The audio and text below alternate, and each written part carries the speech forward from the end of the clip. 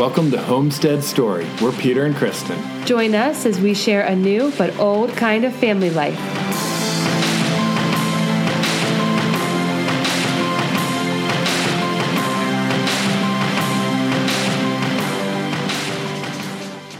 Hello, everyone. This is Peter and Kristen coming to you from our Maryland homestead where we Instagram.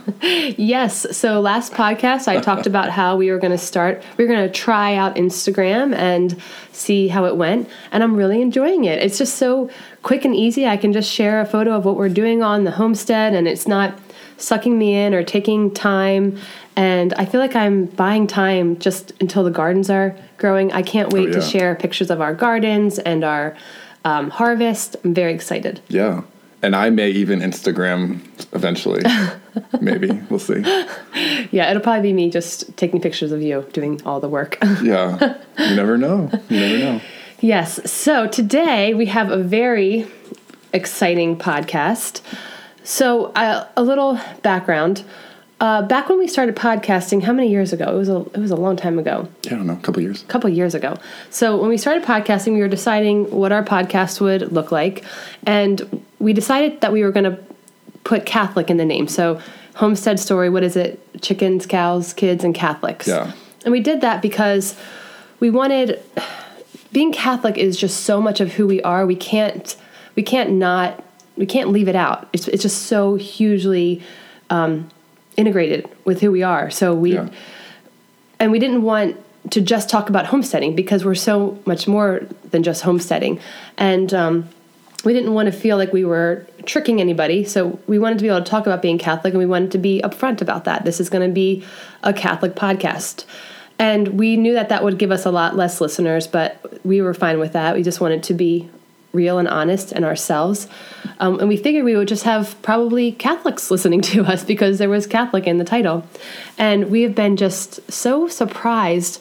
The emails that we're getting, we're so surprised with the amount of just people of different faiths, like a lot of Protestant Christians, people that are Jewish, people that don't have really a religion at all. We're just so surprised at the amount of emails that we're getting with people that are saying, wow, I never really have met a Catholic before. I never knew what Catholics believed, or I thought Catholics believed this.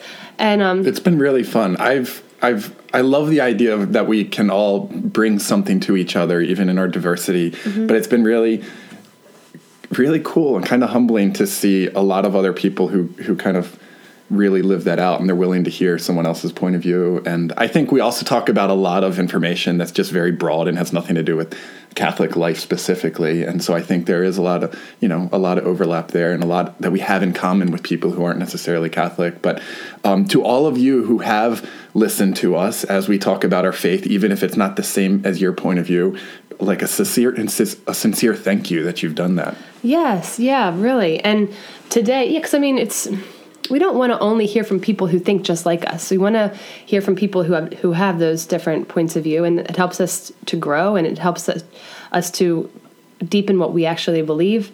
But today what we want to do is we just want to sit with you. We've got our coffee, so it's kind of like you're hanging out with us.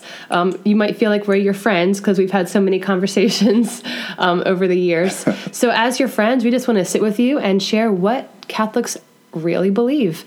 There are so many myths about what Catholics believe, so many just untrue things that have been passed down over the years of what Catholics believed. Oh yeah, I've had a lot of conversations with different people who aren't Catholic over the years, and when they tell me what they think Catholics do, it's like 50% of it is not something that Catholics believe in. So you're like, no, not really. And then the other 50% maybe Catholics do believe, but generally it's in some context that makes no sense. Mm-hmm. Like a lot of people, maybe when they think about religion, they think about it as just this vague set of rituals that people do because they were commanded to do them or something. And we've gone very deep into our Catholic faith. Like we love being Catholic, and we realize that what we believe has a lot of really good reasons, a lot of really good explanations, a lot of things that bring value and life to our life. So, well, one myth that we want to dispel is that Catholics, there's a lot of people think Catholics don't know the Bible, or Catholics don't do what the Bible says, but in reality, everything that we believe, everything that we do is rooted in Scripture. And so we're going to bring in a lot of Scripture about that ties into what we believe as Catholics. And the other thing is, you may have met Catholics in your life who are not practicing the faith at all. And so you might think that's what Catholics, oh, I met this Catholic, but they're not living out the Christian faith. And a lot of, people might say that they're Catholic because they were born into a Catholic family, but being Catholic is really, it's a faith that we choose to live out every day. So, we can't look at people of what the Catholic Church is. We have to look to Jesus and the teachings of the Catholic Church. Yeah, I mean, I've met many people many Catholics like that. A lot of people grew up in Catholic families, and maybe they've been Catholic for generations. So some people are Catholic just more as out of tradition, not necessarily because they believe any of it. And then I know a lot of people have been hurt by someone who is Catholic or a priest or turned off in some way or another, and that happens. And part of that's just about being human. Every group of human beings is going to have dysfunction and do things wrong. And, but we can see a deeper beauty that goes past that. It goes past me, it goes past Kristen, it goes past any individual person, to that which is what we call the body of Christ, which is the whole group of believers over the centuries and the millennia, back to Jesus himself. Right. So we're going to just dive right in here, and we're going to just talk about what Catholics believe and where it is in Scripture. And if you are a Catholic, you might be listening to this and you might think like, wait, you're leaving out this great thing and you forgot that thing. Wait, you didn't explain that fully. And we are trying to basically explain the Catholic faith in our 40-minute podcast. So we are going to leave a lot of amazingly rich things out. And maybe we'll break them down in further podcasts, but just hang with us as we kind of do an overview of what Catholics believe, dispel some myths of what people say Catholics believe, and then we'll point you in directions of deeper readings, books that you can get into, or if you want to know more. Yeah, we'll add some things to the show notes. Right. So, all right, are we just going to dive right in here? Let's do it. All right, here we go.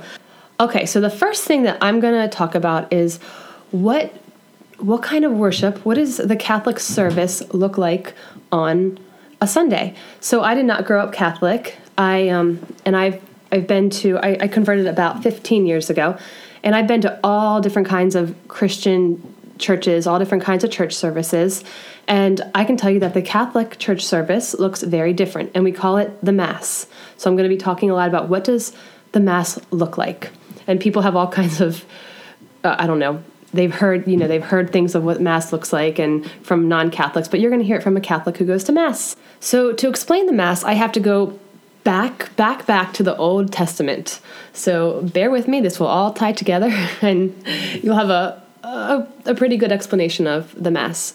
So I need to go back to Abraham. So we have Abraham, who, if you've read the Old Testament, you know that God enters into this covenant with Abraham.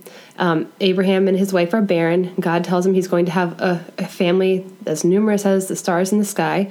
And God enters into a covenant with him where God will be his God, and his family will be God's people, and they will serve God alone. And they are kind of like God's big special family, the Hebrew people, the Israelite people.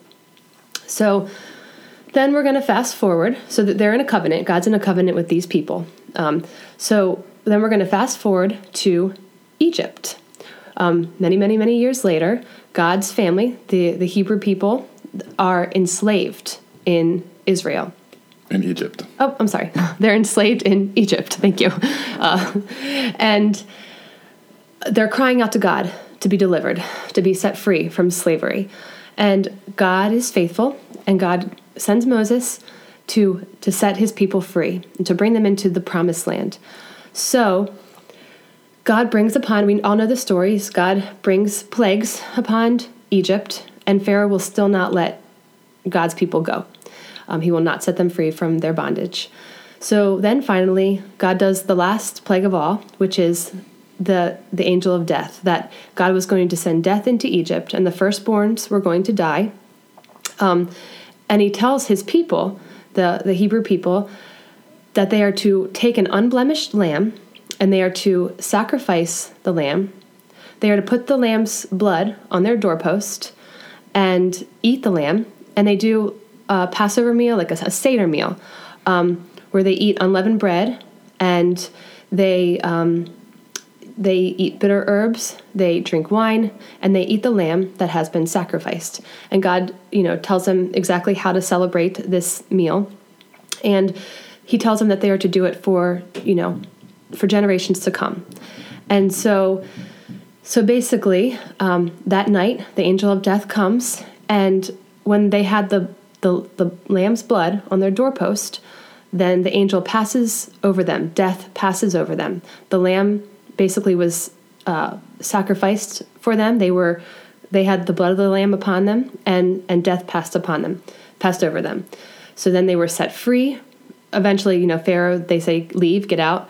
They're set free from slavery, and eventually they enter into the promised land, where they continue celebrating this Seder meal, this Passover meal. So God's family that he had been in covenant with was enslaved to a power that was far stronger than them, the Egyptian people, and couldn't get themselves out of it, and needed a rescuer to come set them free. Mm-hmm.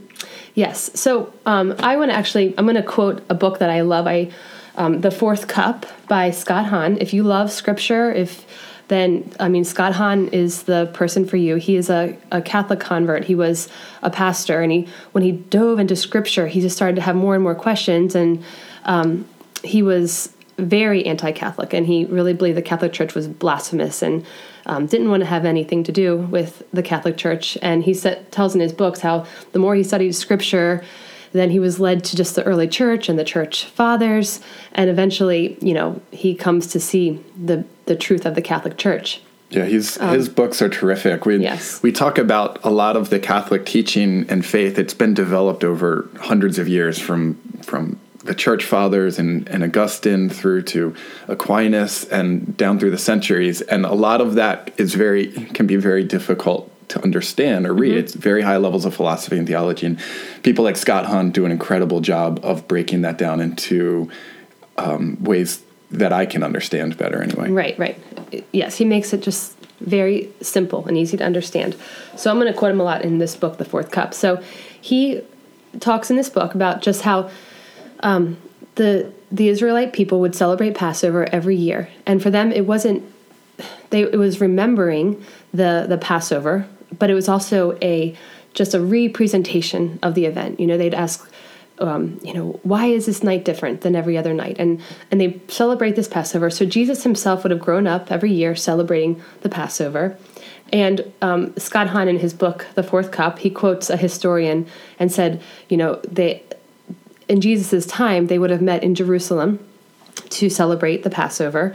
And according to this historian, there were 2 million people present and 255,660 lambs that were slaughtered. So in the Old Covenant with God, the Old Testament, it was the shedding of an animal blood that would atone for sin. You would make that sacrifice to atone for sin. So they would come together for Passover, and they would sacrifice all of these lambs. And it was a very solemn event. The lamb died instead of them. Right. The idea being that we understand that sin brings death. Mm-hmm. That's what it does. So after we've sinned, it's going to bring death. It's guaranteed to do that. And so the Jewish people had this long tradition of that sin passing from them onto something innocent, and it could take the sin for them. Mm-hmm. Right. A lamb. Did I say that? A lamb without blemish? Yeah. Okay. Mm-hmm. I can't remember what I said. This is a lot to explain. So in Jesus' time, they would come together, celebrate this Passover meal, this Seder meal, very solemn. And Scott Hahn explains that the Seder meals were divided into 4 parts. So you had 4 different cups of wine, and then you would eat the unleavened bread and the bitter herbs, eat the lamb that was sacrificed. So the lamb dies in place of our sin, and they would eat the lamb. Okay, so now we're going to tie this in to the Mass. I feel like I had to give that background. Sorry. So as Catholics, we remember the Last Supper, right? That's so Jesus went to celebrate the Passover, but this Last Supper with Jesus was very different than other Passovers, other Seder meals. And this was when Jesus was bringing about the new covenant with us. So all through the Bible, Jesus is called the Lamb of God. Jesus, the Lamb of God. John the Baptist says, "Behold, the Lamb of God." So the Jewish people would have understood that the Lamb is the one who dies in place of us for our sins. And Jesus is this new Lamb of God. So the Last Supper, Jesus is there with the apostles, and he says, "I have eagerly desired to eat this Passover." And he takes the cup that is, one of the cups of wine that they have at the Passover meal, and he gives thanks, and he takes the bread, and he says, "This is my body, which will be given up for you. Do this in memory of me." And then he says, "This is the cup of the new covenant in my blood, which will be shed for you." So really, Jesus is becoming the Passover lamb. And what do we do with the Passover lamb? They would sacrifice it, and then they would eat it. So we as Catholics really do believe that Jesus is the Lamb of God, and we partake in eating his body. And Scott Hahn makes this really great point. So Jesus says at the Seder meal usually has 4 cups. Jesus partakes in 3 of the cups. And Scott Hahn tells all about this in the 4th cup. I really recommend reading it. Jesus says after he drinks from the 3rd cup, he says, "From this time I will not drink the fruit of the vine until the kingdom of God comes." So Jesus does not partake in the 4th cup. They leave and they go to the garden. Jesus does not partake in that 4th cup of wine. So this was a very different Passover meal. I mean, who knows what the apostles thought? They've been celebrating the Passover their whole life. And this is very different. They're doing the meal, and then all of a sudden he stops and says, "I will not drink again until my kingdom comes." Right.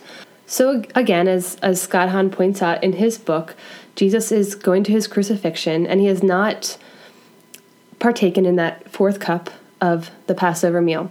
So then he's on the cross, and in the book of John, we remember that he says, "I thirst." So they have common wine there. They put it on a sponge, and with a hyssop branch, they give it to Jesus. And the Bible says that after he takes the wine, he says, "It is finished," and he dies. Now, it's interesting to point out that, again, I'm not this great Bible scholar. I'm Scott Hahn is, so I'm taking a lot from his book. But he points out that at Passover they were to take a hyssop branch and put the blood of the lamb on their doorpost, and again that was the sign that death would pass them over. It was with a hyssop branch that they gave Jesus that last wine, and so that at that point when Jesus says it is finished. Again, Scott Hahn points out that the Passover meal is finished. We're in a new covenant now. The lamb has been sacrificed. This unblemished, Jesus was without sin. This perfect unblemished lamb has been sacrificed. His blood is upon us, so death will pass us over. He has taken on our sin. He has died in atonement for our sins, and his blood is upon us. And with that 4th cup, he is entering his kingdom, and we are in a new covenant. So at Mass, what we are doing is we're kind of entering into that sacrifice again. Some people think that Catholics believe at Mass we're like re-sacrificing Jesus, that he's being killed. Like, he can't be killed again. He was already crucified. He already died for us, but we're re-entering to that sacrifice of his death. Like, and we're entering into that new covenant where Jesus has died for our sins, and his blood is upon us, and we eat his body like they ate the body of the lamb, and we drink his blood.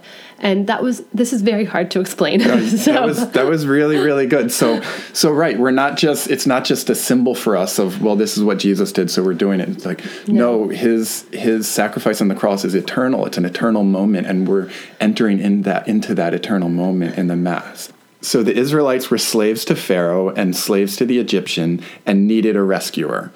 And then by the blood of the Lamb, death passes over them, and they're able to go into, past the Red Sea and eventually into the Promised Land. Well, through original sin, we, ever since Adam and Eve, are all slaves to sin. And so what we need is a rescuer.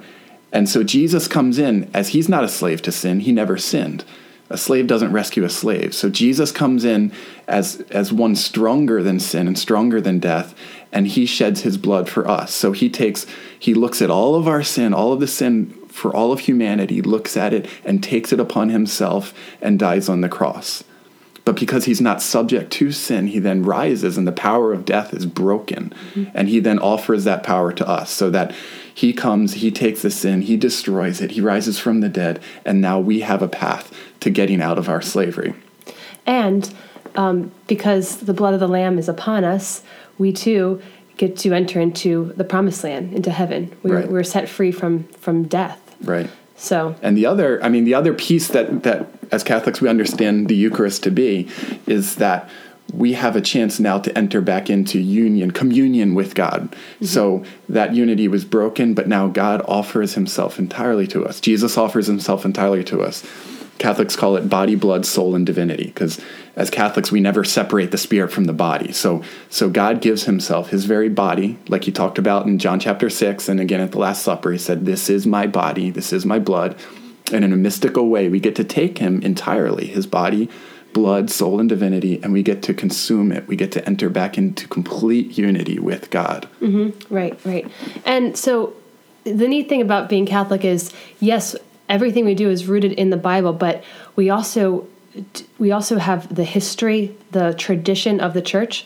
And so what we're doing at Mass is what the first early Christians were doing as well.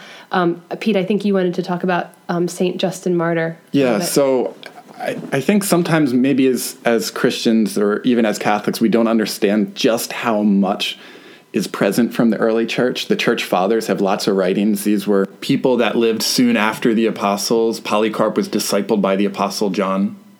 So one of those is St. Justin Martyr. So St. Justin Martyr is living during the persecution, and he writes in year 155, he writes to Caesar because he's trying to explain to Caesar what the Christians are doing, because there's all these rumors running around, like these crazy Christians and what they're doing. They're cannibals. Yeah, and that they're cannibals and a whole bunch of misinterpretation there. And so St. Justin Martyr wants to explain it. So he has this document that he writes to Caesar about what the church is actually doing when they meet. And it's really good. It's in The Four Witnesses is the book that talks about it, along with some of the other church fathers. So he describes what happens at the Mass, and it looks remarkably close to what we do today as Catholics. And here's a quote from it. "For not as common bread and common drink do we receive these, but in like manner as Jesus Christ our Savior. We believe that the food which is blessed by the prayer is the flesh and blood of Jesus, who was made flesh." Mm-hmm.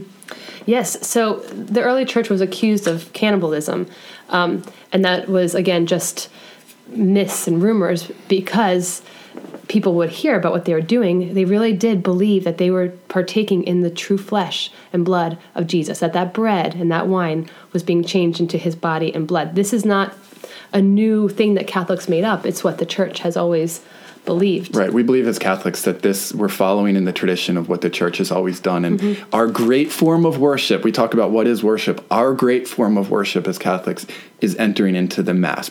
So a number of other Christian traditions will do praise and worship and sing songs and preaching, and that is what they do to worship. And we do those things also as Catholics, but our great form of worship is entering into Mass, because that's when we come back into complete unity with God. I want to read a little excerpt from the book I've been talking about, The Fourth Cup by Scott Hahn. So he was a pastor, and he really felt like the Catholic Church was this blasphemous church.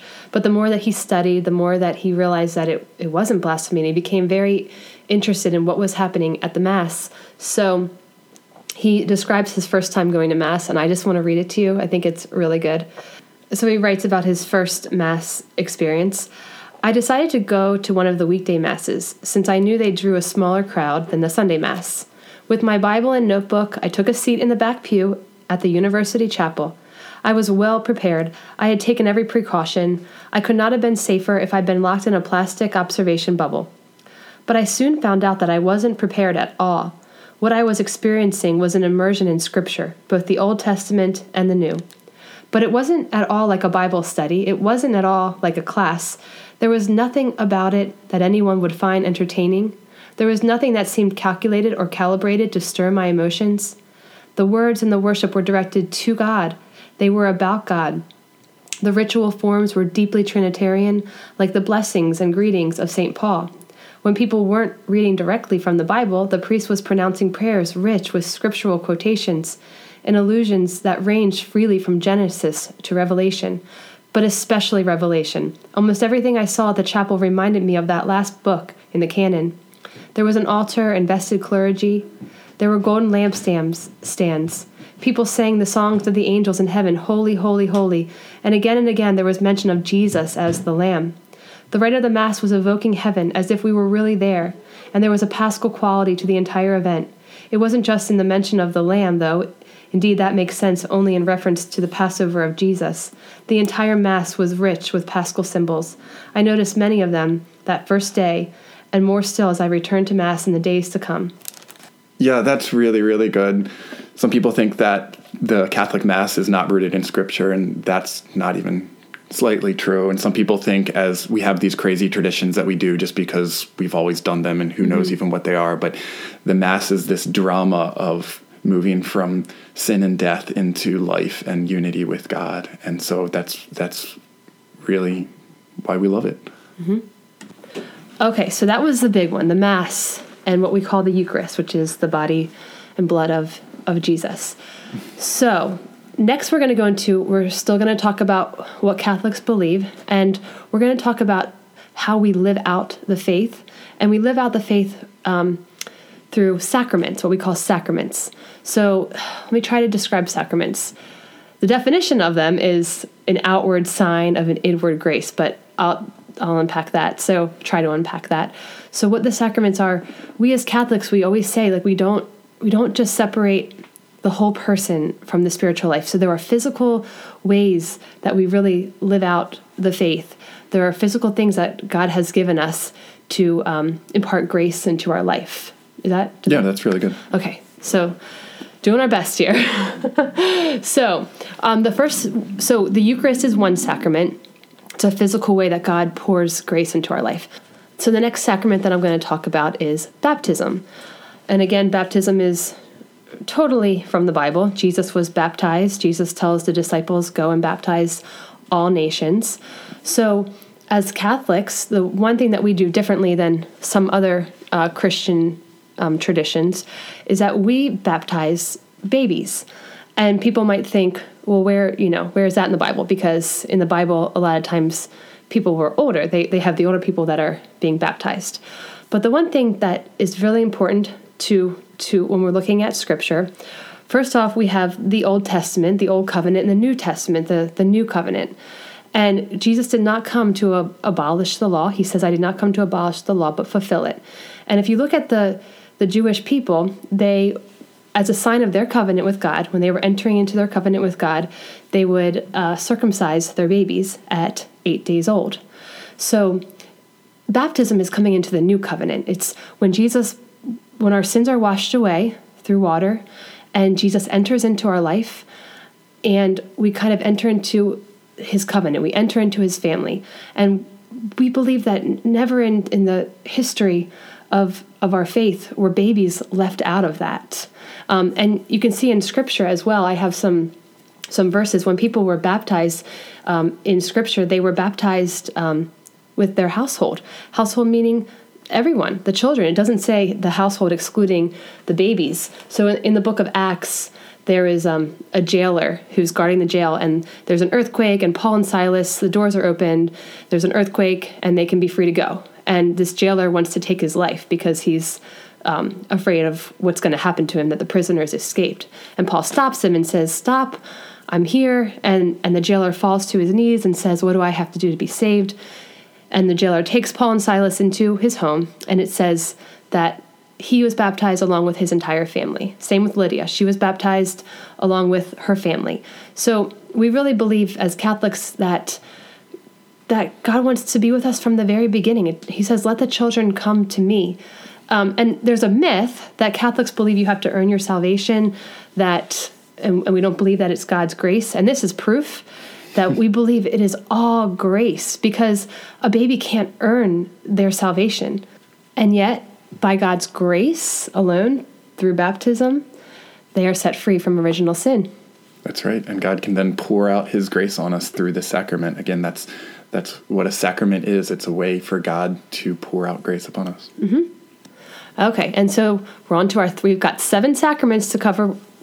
The next one is confirmation. So as Catholics, we really believe that just like on Pentecost, in order to live out the Christian faith, we need the Holy Spirit to dwell in us, who gives us courage and strength and understanding and wisdom and gifts of the Holy Spirit. That would be a whole other podcast, but we need the Holy Spirit in order to live out this faith. And so we have a sacrament called confirmation, and that is when the bishop literally lays hands on us and prays for the gift of the Holy Spirit to come upon us. And once again, this is in Scripture. Well, there's a lot in the book of Acts about the Holy Spirit. You know, we see the disciples, they're scared. Jesus, has been crucified and he ascended into heaven, and they're kind of don't know what to do. and Jesus says, wait for the great advocate, wait for the Holy Spirit. And the Holy Spirit descends upon them, and they're filled with courage and understanding and wisdom and power and all kinds of really great things. And so we too need the Holy Spirit. And so if you look back in the book of Acts, people were baptized with water, and then they would wait for the apostles to come and lay hands on them to receive the Holy Spirit. So in Acts chapter 8, it says, "Now when the apostles in Jerusalem heard that Samaria had accepted the word of God, they sent Peter and John, who went down and prayed for them that they might receive the Holy Spirit. For it had not yet fallen upon them. They had only been baptized in the name of the Lord Jesus. Then they laid hands on them, and they received the Holy Spirit." And this happens a number of times in the book of Acts, where they lay hands on people to receive the Holy Spirit after they had been baptized. Right. So we, as most other Christians, believe that we lay hands on each other when we pray. We've talked about that before. It's a physical sign of praying for each other. But there's a special thing that happens when the apostles laid their hands upon them. And so for Catholics, the bishops are the successors of the apostles, and they have the apostolic ministry. And so when those apostles lay their hands upon people, that would be then, and pray for the Holy Spirit. That's the sacrament of confirmation. So what Peter's talking about, apostolic succession, we are actually going to bring that in to our next sacrament, which is holy orders, the priesthood, the religious life.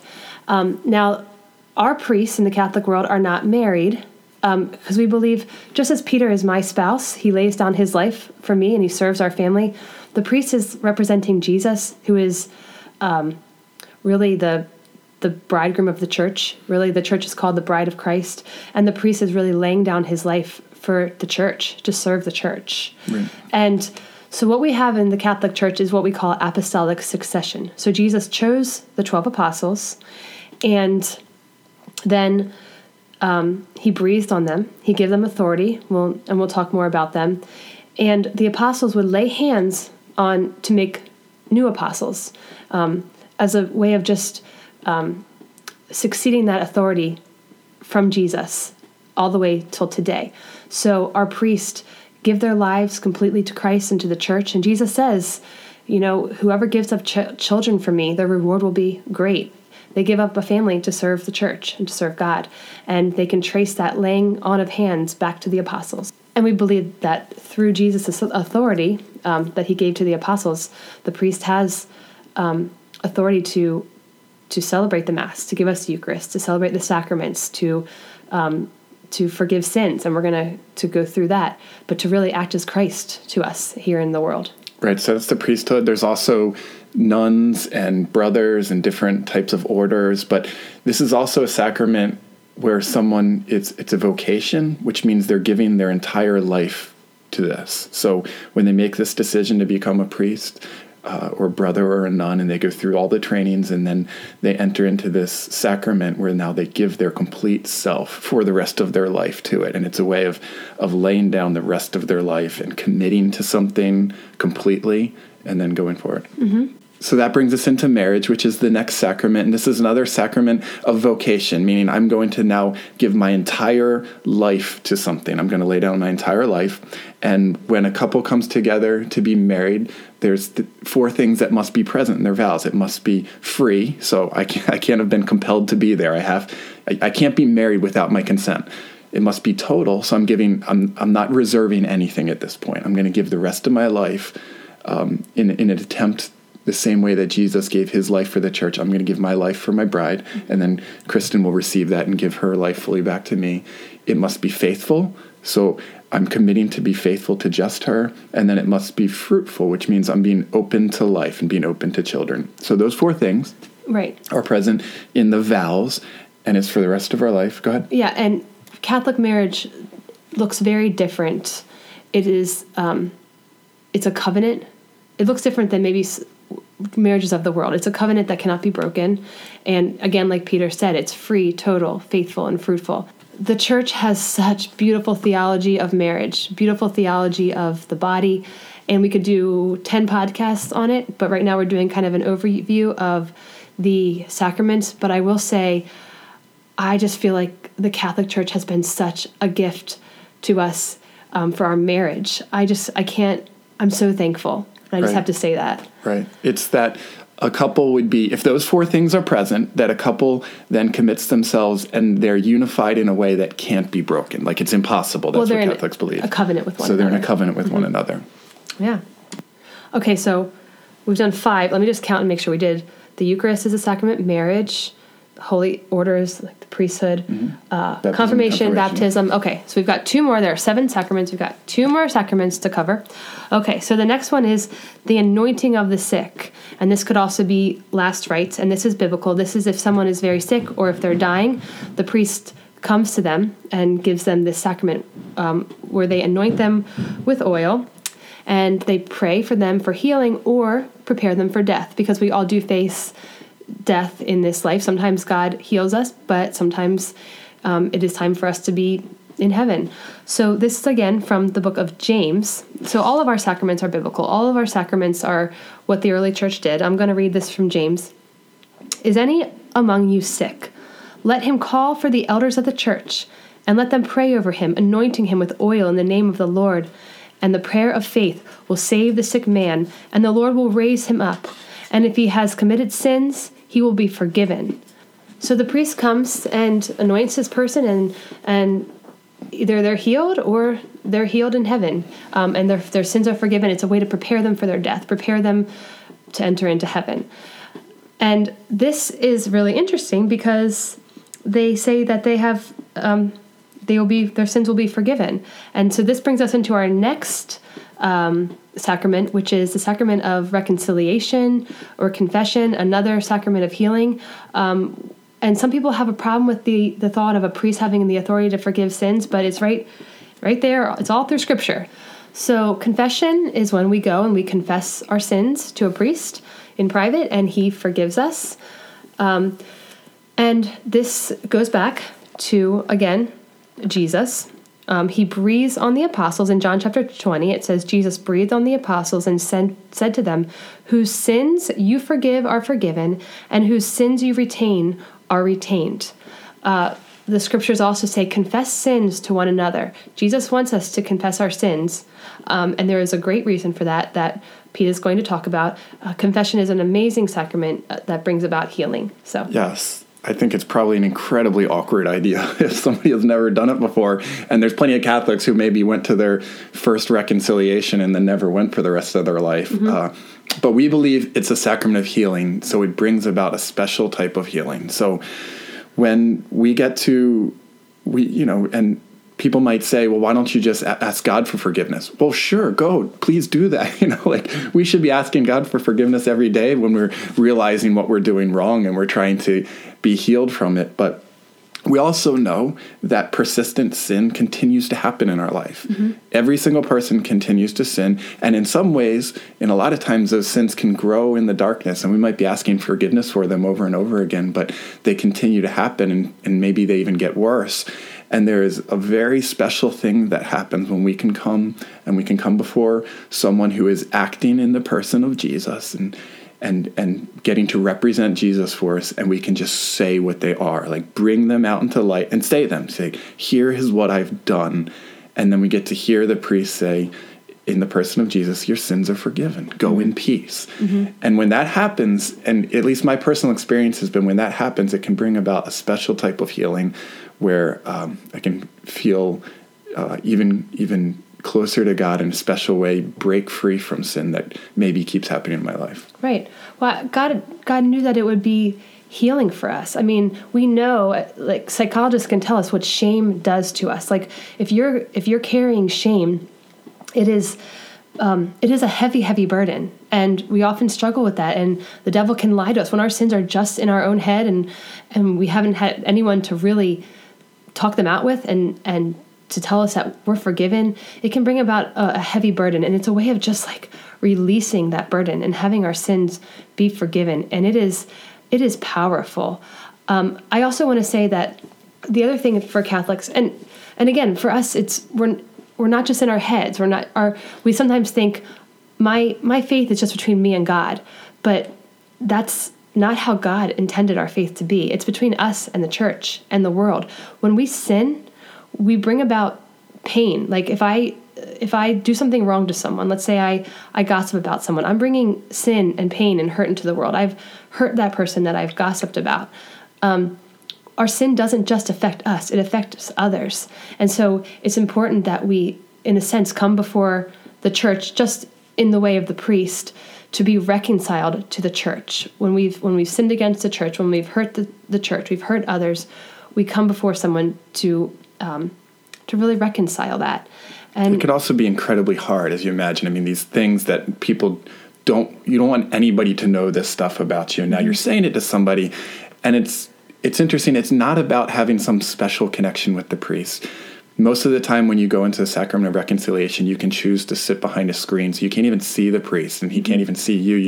You're hearing it. And the whole point of that screen is to kind of break past, like, I can't let anybody know this about me. I can't be like, it doesn't even matter. They're not even going to know who you are. It's more important to just get it out there and then have this special grace come through the priest and be able to bring about healing. And to be reconciled to the church. So if you've been carrying sins for a long time and you've asked forgiveness, but you still feel alone and you still feel like you're carrying a heavy burden, go to confession and let that grace. There is grace in the sacraments. There is grace and there is healing. So no matter how long it's been, no matter how bad the sin, the priest has heard it all.